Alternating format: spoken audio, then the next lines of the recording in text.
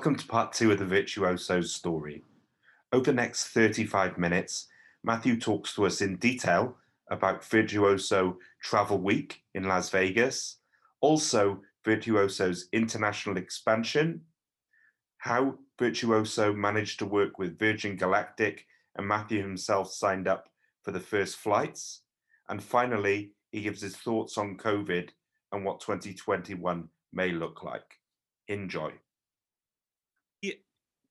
98 people at the Brazilian court, now too big for Bellagio, from my understanding. So in terms of Travel Mart, I haven't been for the last 4 or 5 years, but how big is it now, and what are some of the standout numbers with regards to travel? Well, obviously, the 4-minute meetings. 2019 before COVID, yeah. But last year we were a little over 6,300 people from 103 countries.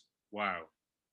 We took over all of the Bellagio, half of Aria, and Vdara. Wow. So we literally created. So you didn't get the pleasure of being there when we created the Virtuoso City, because we created we created a back of the house shuttle system. Yes. between the meeting space of the Bellagio and the meeting space of Aria. Yes. And yeah, it was so over 6,300 people, and there were I'm trying to think, for 340,000 appointments, both the speed dating 4 minutes and the matched appointments in the afternoon.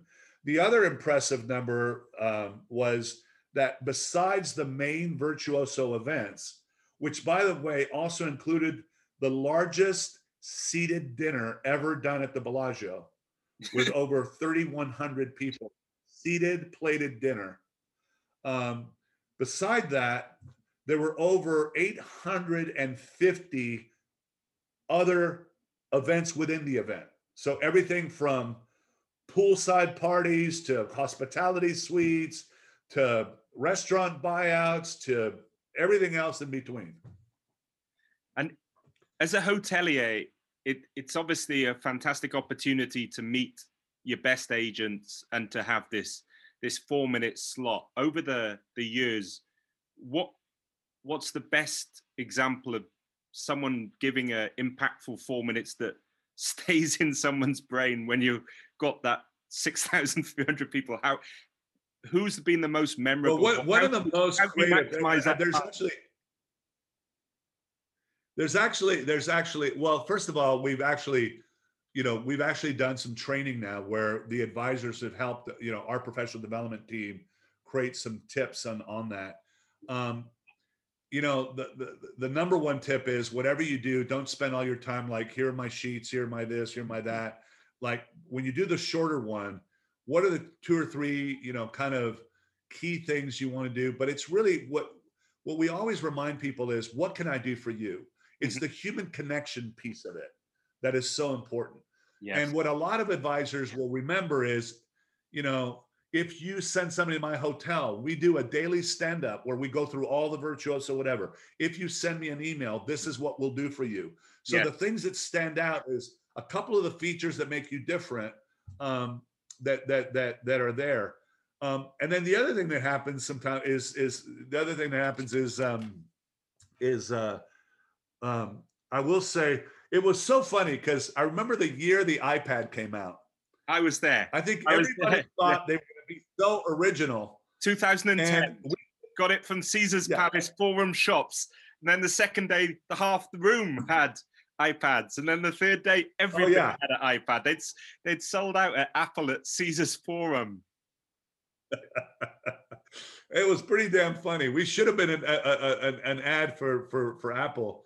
But I will say, for example, one memorable one was Anthony Lee when he was renovating the Connaught, and I'll never forget. He put on a painter's white overalls, right? What we call overalls or a onesie or whatever, and then he had photos all pinned all over, and so you say, well, here's the restaurant, and then here's this, on his rump. It was the damn funniest thing. And, so some of the more creative ones were also the ones that people remembered. I was following on the track one year, and on the second day, there was a guy that looked like he was playing charades. So he was not really presenting from an iPad or a laptop. He was, and then during the first break, I said, it's very memorable what you're doing. Everyone will remember you over the other suppliers. And he put up a note and it says, "It's not an act. I really lost my voice." So he had arrived in Las Vegas and partied too hard, and then his voice had gone. So he had to put up cards and acts and everything else. But in terms of Travel Mart, the production and the keynote speakers and everything now is just of such an incredible scale. You had the likes of Simon Sinek, and I think the first year I was there, because he has a winery and a place in Napa Valley, Francis Ford Coppola. Yeah, so it's absolutely mind-blowing. How big is the organizing team, and how much time does putting on that 6,300 people event take? Well, it was all done in-house. I mean, we used some local labor for, like, stuffing the bags, and over the years we did stuff like that. But yeah, we actually developed our own internal systems. We had our own team, and that particular beast is a year-round. There's a team that works on that year. That basically, as soon as we finish, we start thinking about it. Now, obviously, we are trying to figure out how do we I was very, very pleased with how our team pivoted this year with Virtuoso Travel Week virtual, because we got amazing scores, and it's an interesting thing, because very proud of what we were able to do. But I also wonder out loud of the fact, and I think it absolutely is true, I think one of the reasons that our virtual Virtuoso Travel Week did so well is because we have been so consistent at the face-to-face for so many years. Yes. And I think one of the secrets, there's two secrets, I believe, of Virtuoso Travel Week. One of them is that every year, at least 60% are repeaters. Yes. So you never have, and it's 60 to 70%. So 30 to, only, and what happens is the people that are there, and anybody that's done it will tell you that the first year was overwhelming, but as you come back over and over again, it just gets, it's easier, it's better, it's this, it's that. So there's an element of the mix, right? Of that it's mostly repeaters because of and then I think the other thing I wish, and it also comes down to one of these things where I wish I could tell you that, I was so smart, I planned it all, but I remember, standing next to my dad, who passed away a number of years ago, about 4 years ago now. And my dad was originally from South Carolina, but he left when he was a little boy. He went up to New York, he traveled the world. So he didn't have that South Carolina Southern accent. But one of the most memorable moments with my dad was we were standing in one of those massive ballrooms, right? And you hear that activity in there, right? Yes. And my dad never called me son, always Matthew, every now and then, but he never called me son. So we're just sitting there kind of quietly. And all of a sudden my dad goes, "Son," which of course was like, "Yeah, Dad, well, yeah, what?" He goes, "You hear that sound?" "Yes, Dad." And then he goes into the South Carolina drawl. He goes, "That's the sound of bees making honey." And it was so funny because it's like this hive of activity, right? But the reason I'd love to tell that story is that, first of all, it brings a smile to my face about my dad and what a great guy he was. But I remember thinking that one of the secrets to this thing, you and I were chatting earlier and saying that when your GM said, "Well, you better bring some business and go work, right? And don't gamble." I love it when GMs come for the first time because they thought that their salespeople were lollygagging. Yeah. And they're so blown away. So I actually think that one of the secrets to it is the intensity of it. Yes. Because it's like you go to other places, you go to other trade shows, and different people are operating at different levels of intensity at any given moment. Mm-hmm.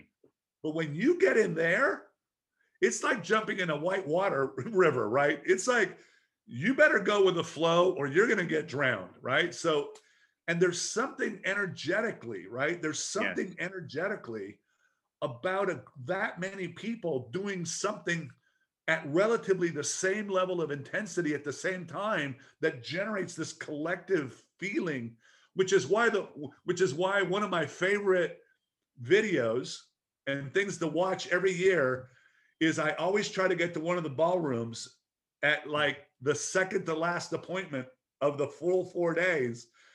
And it's like New Year's, right? When Elation. they hit Elation. into that last appointment, papers fly, hats fly, everything goes, woo! And it used to be, I'm not sure that if the bar is called the same anyway, but Sensei used to be nice near the entrance. So you'd have a nice relaxing drink before you went to the next function. But sorry for your father's loss, but I think obviously the pride he must feel compared to when you first came back for the Percival Tours trip and thought everyone's going to go direct and there's no business case to suddenly too big for Bellagio, which is absolutely extraordinary. And that ballroom, it's brilliant when the bell goes and you've done that last finale. But I think if it's the Tuesday or Wednesday morning and you have been operating at that intensity and you've got a little bit of jet lag having come from Asia, and your US colleagues, that Leslie had organized the Priscilla Alexander breakfast out on the veranda. You really are going on 4 or 5 hours sleep, and the rest of the time fully intensively meeting people and selling your property. But it's absolute elation when you do get it all done. And it's a very and it really does. That intensity. Somebody called it's similar to battlefield syndrome. I mean, it really does. There is an element of we survive this together, and it creates a bond. Yeah, lots of camaraderie. And so I was going to say, you mentioned that 97 was when you started to go into South America, and obviously I've been fortunate to do Virtuoso events in Australia, and I've done the road shows down there with the teams also. Where are you exactly? Which countries do you have a Virtuoso presence, and do you have any further growth plans setting aside COVID?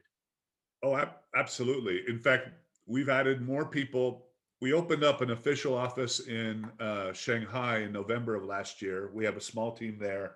We've actually added more members in China this year than we have in the last 3 years. And I'm really, it really is quite something, because we just added Lithuania and Estonia. I think we're now in 55. Where we send people is like over 130 countries. Where we have Virtuoso outbound members and all that is, I think, 55 countries now. We say 50 plus right now because we don't like to change it but we have it. I think it's around 55 countries. Wow. And our goal is to be in every single country where we can find somebody that meets our standards as far as being a Virtuoso advisor. And that actually leads me to one other thing I wanted to share with you, because after we renamed ourselves Virtuoso, that was 2000. By the end of 2000, those of us that have been in this game a long time, we kind of remember some of the high watermarks and the low watermarks. 2000, you couldn't get a hotel room. I mean, everything was booked. Everything was just chock-a-block, right? We changed our name to create an attraction to get more of what we saw was this new generation of travelers called the baby boomers. Yes. And just in the US alone, there were 70 million of them. So 10,000 turning 60 every day. Yes. The rest of the world, right? So by the end of 2000, I start hearing from more and more of our advisors, Matthew, I don't have enough hours in the day to handle all the business I already have. And I remember thinking, oh my gosh, we've got a problem. Because the single point of failure of this organization is not having the number of advisors that are going to be able to handle the business of the best traveled, best educated, most internet savvy consumers in the history of the planet. So if we don't have those advisors, if our advisors are already tapped out and don't have enough hours in the day, we got a problem. Mm-hmm. So in February of 2001, of course, having no idea that September was going to be 9/11, but we had our symposium in Cairo. Mm-hmm. And in Cairo, we announced that we were changing our mission statement. And that mission statement became to utilize the Virtuoso Network to improve the compensation and personal fulfillment of the frontline travel advisor. Mm-hmm. And the reason we made that our mission statement was because we realized that if we couldn't make the profession of being a true travel advisor, not a transactional travel agent, Mm-hmm. if we couldn't make it a profession that was financially and personally rewarding, mm-hmm. to compete with other serious professions, not clerical jobs, Mm-hmm. but professions, then we will have failed at our mission. Mm-hmm. And I remember when I announced that in Cairo, and I said, to put it in more personal terms, if years from now I can't turn around after spending God knows what to put my kids through college and say that being a Virtuoso travel advisor is a legitimate option for them, mm-hmm. then we will have failed at our mission. Mm-hmm. So if you were to sit here and tell me and ask me, Matthew, if I only allowed you to pick one thing that you're the most proud that this organization has accomplished in its entire, since at least 86 when you took over, what would it be? And you know what? Actually, normally that would be might be hard, but it isn't at all. It is that we and our members, when we announced that, really took it to heart. Mm-hmm. And we really focused on that. And what I am the most proud of that this organization did, along with the members and the veteran advisors, is that we cultivated and recruited and developed a whole new generation of advisors, Mm-hmm. be they young people or career switchers. Yeah. And for example, I always think of Josh Alexander, right, at Pro Travel, right? at Pro in New York. Yeah. He was the first attorney I ever met that quit his law practice to become a travel advisor. And I remember being so thrilled about that, and here he is today, over a decade later, incredibly successful. And now have met, former investment bankers, former doctors, former professors, and this and that, and the other. It's been fantastic. And the other thing that I've loved about it is that in the embracing of that mission, you know what it also did? That I should have known, but once it happened, it re-energized our veterans. It made our veterans feel, re-energized and proud. And the other thing that happened is our keynote speaker last year was the strategic advisor to Brian Chesky at Airbnb, mm-hmm. Chip Connolly. But before Chip went to Airbnb, before he sold Joie de Vivre Hotels, yes. which was the second largest boutique chain in the US, yes, he was a boutique hotelier. And they bought Thompson, didn't they? And then what he did is after he sold Joie de Vivre, he went to work for Airbnb. But I would recommend to anybody out there, because I love this. I love this whole collaborative theme, right? Chip wrote a book called Wisdom at Work, The Making of a Modern Elder. And it's a book of what it was like. It was a book about what it was like to be 55 years old and go work for a CEO that was half his age at a company where everybody was half his age. And it's a beautiful book about intergenerational collaboration. And he has a line in there. It says, lend me some of your DQ, as in your digital knowledge, and I'll give you some of my EQ, which is my emotional intelligence. Yes. And so this whole intergenerational collaboration amongst Virtuoso advisors and the network has been one of the greatest joys of my life. That's fantastic. I've heard of Chip Conley. I haven't read the book, but I will either buy it or download it on Audible and listen while I run. In terms of, we talked about Bhutan and some far-flung countries that you book. Obviously, a bit more ambitious than that is interplanetary, but you partnered very early with Richard Branson in terms of Virgin Galactic, and it's obviously always clear when there are photo opportunities, he's squeezing and hugging you. So he's delighted that he's found you and Virtuoso. How did that partnership come about, and what's the progress like from a year standpoint in terms of when launches may be feasible? Yeah, well, it started because our relationship with Virgin Galactic goes back to 2008, actually late 2007. And it started because of our relationship with Virgin Limited.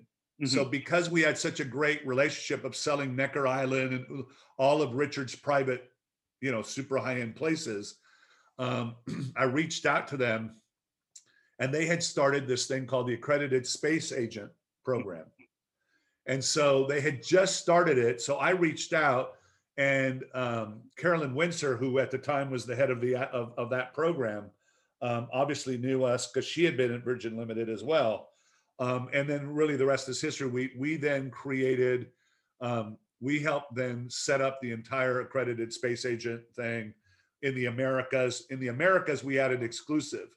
In other parts of the world, we didn't, but over time, most of the ASAs joined Virtuoso. So in Australia, almost everybody became Virtuoso, and in Europe as well.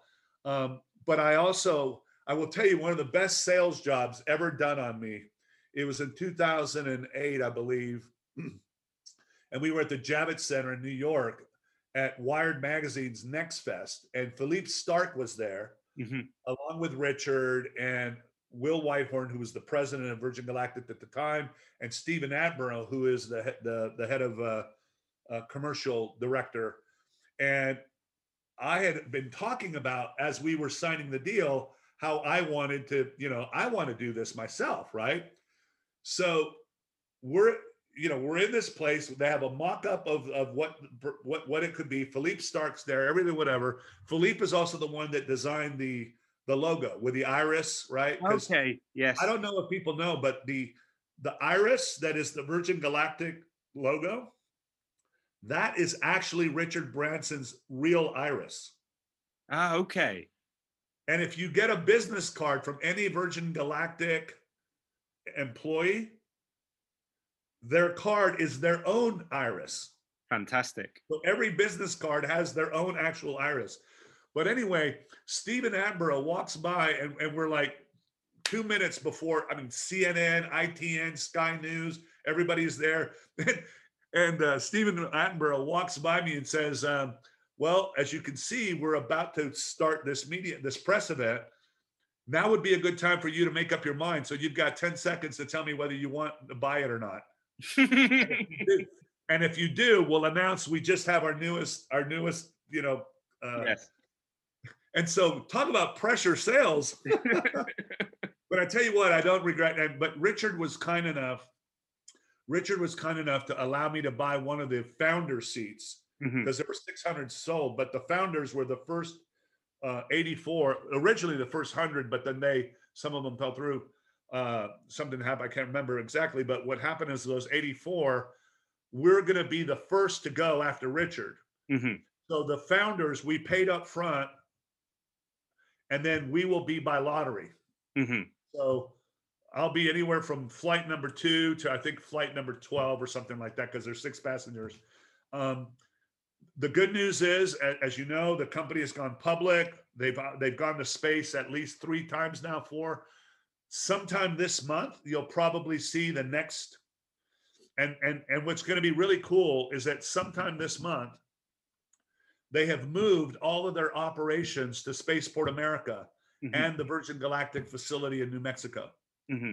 So when they go to space this month, It'll be the first manned space flight from a state other than California or Florida. So it'll be the third state to finally send a manned space. And if all goes well, it looks like Richard will probably be going to space sometime in the first quarter of next year. That would be fantastic for the travel industry. So fingers crossed, and then a nice early lottery number would be good for you. Well, and you know what's so funny about it? What's so funny about it is that you know, the halo effect. Anybody who's our relation with Virgin Galactic was great because, you know, one of the lines we could use is, well, you know what? If Richard will trust us to help send you to space, you can probably trust us to send you to Paris. Absolutely. So it would be remiss, given COVID and obviously the challenges that people have lost loved ones, and it's impacted and brought travel to ground or domestic travel. Could you give us some of your thoughts and share some of your trademark positivities as 2020 closes and we look ahead to 2021? You mentioned in our last exchange about the term revenge travel. So it'd be great to hear a little about your thoughts on that. Well, first of all, one of my greatest frustrations, and one of the reasons I joined WTTC almost 15 years ago, one of my biggest frustrations has always been how our industry doesn't get the respect that it deserves, both from a social perspective and an economic seriousness perspective. Now, some of that has been self-inflicted because, you know, the airlines like to call themselves, we're in the transportation sector, or we're in hospitality, or we're in this, whatever. And because of the diffusement of our industry, that's part of our problem. I remember when I was asked to do a talk at Cornell Hospitality School, I remember the first thing that I said before I started going down this presentation about why the right kind of travel advisor not only survived, but thrived. But what I asked all of these Cornell students, brilliant students, I said, if you don't remember anything else from this speech, I'd like to ask you for one thing. When you go out into the world and you tell people what industry you are, please start by saying, I'm in the global travel and tourism industry, and I'm specializing in hospitality, or I'm specializing in this. We all need to realize that it's the totality of our industry, because so it's self-inflicted by the way we've done it. The other reason we've had a problem is because we weren't able to measure it. So first is the bundling of it, right? Having all the right sectors in it. And then the second problem we had was the fact that there's direct and indirect employment. So when you measure direct, it only tells a part of the story. All that indirect. So so there's the Bellagio employee that may be furloughed. But what about the person who puts together the trade show booth? Mm-hmm. What about the people that deliver the flowers? What about the people that, there's, so the reality is that we need to impress upon the world that while the rest of the world may be going through a recession, we're going through a depression. The highest unemployment rate during the Great Depression in the United States was 25.5% at its height. Everybody thinks of travel and tourism as Jamaica or Kenya or all these other places. They do not understand it. So just take my own country. Most Americans have no idea that there's 19 million people directly and indirectly employed in travel and tourism in the United States. So at the peak of our unemployment through COVID, travel and tourism was 40% of all unemployment. And then of direct and indirect employment, the unemployment rate for direct and indirect was 50%. And the unemployment for direct jobs was 75%, 3 times the Great Depression.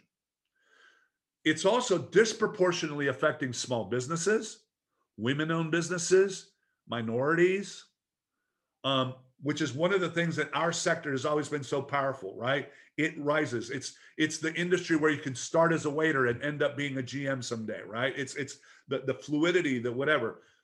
it's also about social fabric, right? So I think that we need to impress upon the world. So the one thing that is happening here is getting that message across, because there will not be a full recovery of the world economy without a recovery of travel. Now, having said all those things, I've been with some clients recently. I've been on with the pent-up demand. One of the reasons that travel was enjoying the golden era of travel, one of the things I was going to talk about at our symposium in March in Vienna was there are some major forces that are still in play that were driving the growth of travel. One of them is, never in the history of the planet have we ever had 5 generations of people all traveling at the same time in the numbers that they're traveling. And why is that? There always have been 80-year-olds and 90-year-olds, just not many of them. Yes. It's actually a modern phenomena. The baby boomer generation is going to be the first generation that when the last baby boomer turns 60, which is in 2024, approximately 80% of all baby boomers are expected to live an entire additional generation, which is anywhere from 20 to 25 years, so to 80 to 85 in relative health. Mm-hmm. That has never happened in the history of the planet. So you take that, and that's called the longevity revolution. Mm-hmm. So you take that, and then you go over here to the millennials and the Gen Z, where they've been at the forefront of the sharing economy and the transference of prioritization of spending from goods to experiences. So you add all that up together, those things are still there. The pent-up demand is palpable. I was at a wellness resort in Malibu it was like a mini focus group. I had one affluent client from Santa Barbara say, I literally see the lack of travel as a mental health issue for my family. Mm-hmm. I saw other people talking about it. Revenge travel is nothing motivates the human spirit like taking something away from it that it took for granted. Mm-hmm. In China, for example, during the lockdown, the 2 things most talked about on social media during the lockdown was food. I can't wait to get to my favorite restaurant, and travel. And so revenge travel is a term saying that basically it's like, I'm going to make up for lost time. Mm-hmm. And if you think about what happened after 9/11, 9/11 was a horrible tragedy, but it also did start a bit of the propelling of Carpe Diem. Mm-hmm. It was the beginning of it was one of the things that really propelled multi-generational travel. And so I do think that, as we start to get a handle on a vaccine, on therapeutics, and all this kind of stuff, I think it's going to be a very you're going to see something that is going to be, because those trends are not, they haven't changed. Those trends are not going away. If anything, I think it's almost like they're being pressurized. Yes. Well, Matthew, thank you so much for the generosity of your time and an absolutely fascinating career. And you've talked about your exchanges with Richard Branson, Steve Wynn, and other notable industry and world leaders. So thank you for making time for a humble and modest Welshman, and for taking us from the 80s right the way through to space travel, Q1 next year, and what may come next. But it's always fascinating speaking to you and really learning how some of the story weaves together, and how Virtuoso has become such a massive and important travel organization globally, not solely in North America or the Midwest or the operations center in Midtown Manhattan. Well, thank you. Thank you very much. Have a lovely weekend up ahead. Thank you so much, right. Matthew. Incredible. Thank you so much for your time. You're welcome. Take care. Take care. All the very best.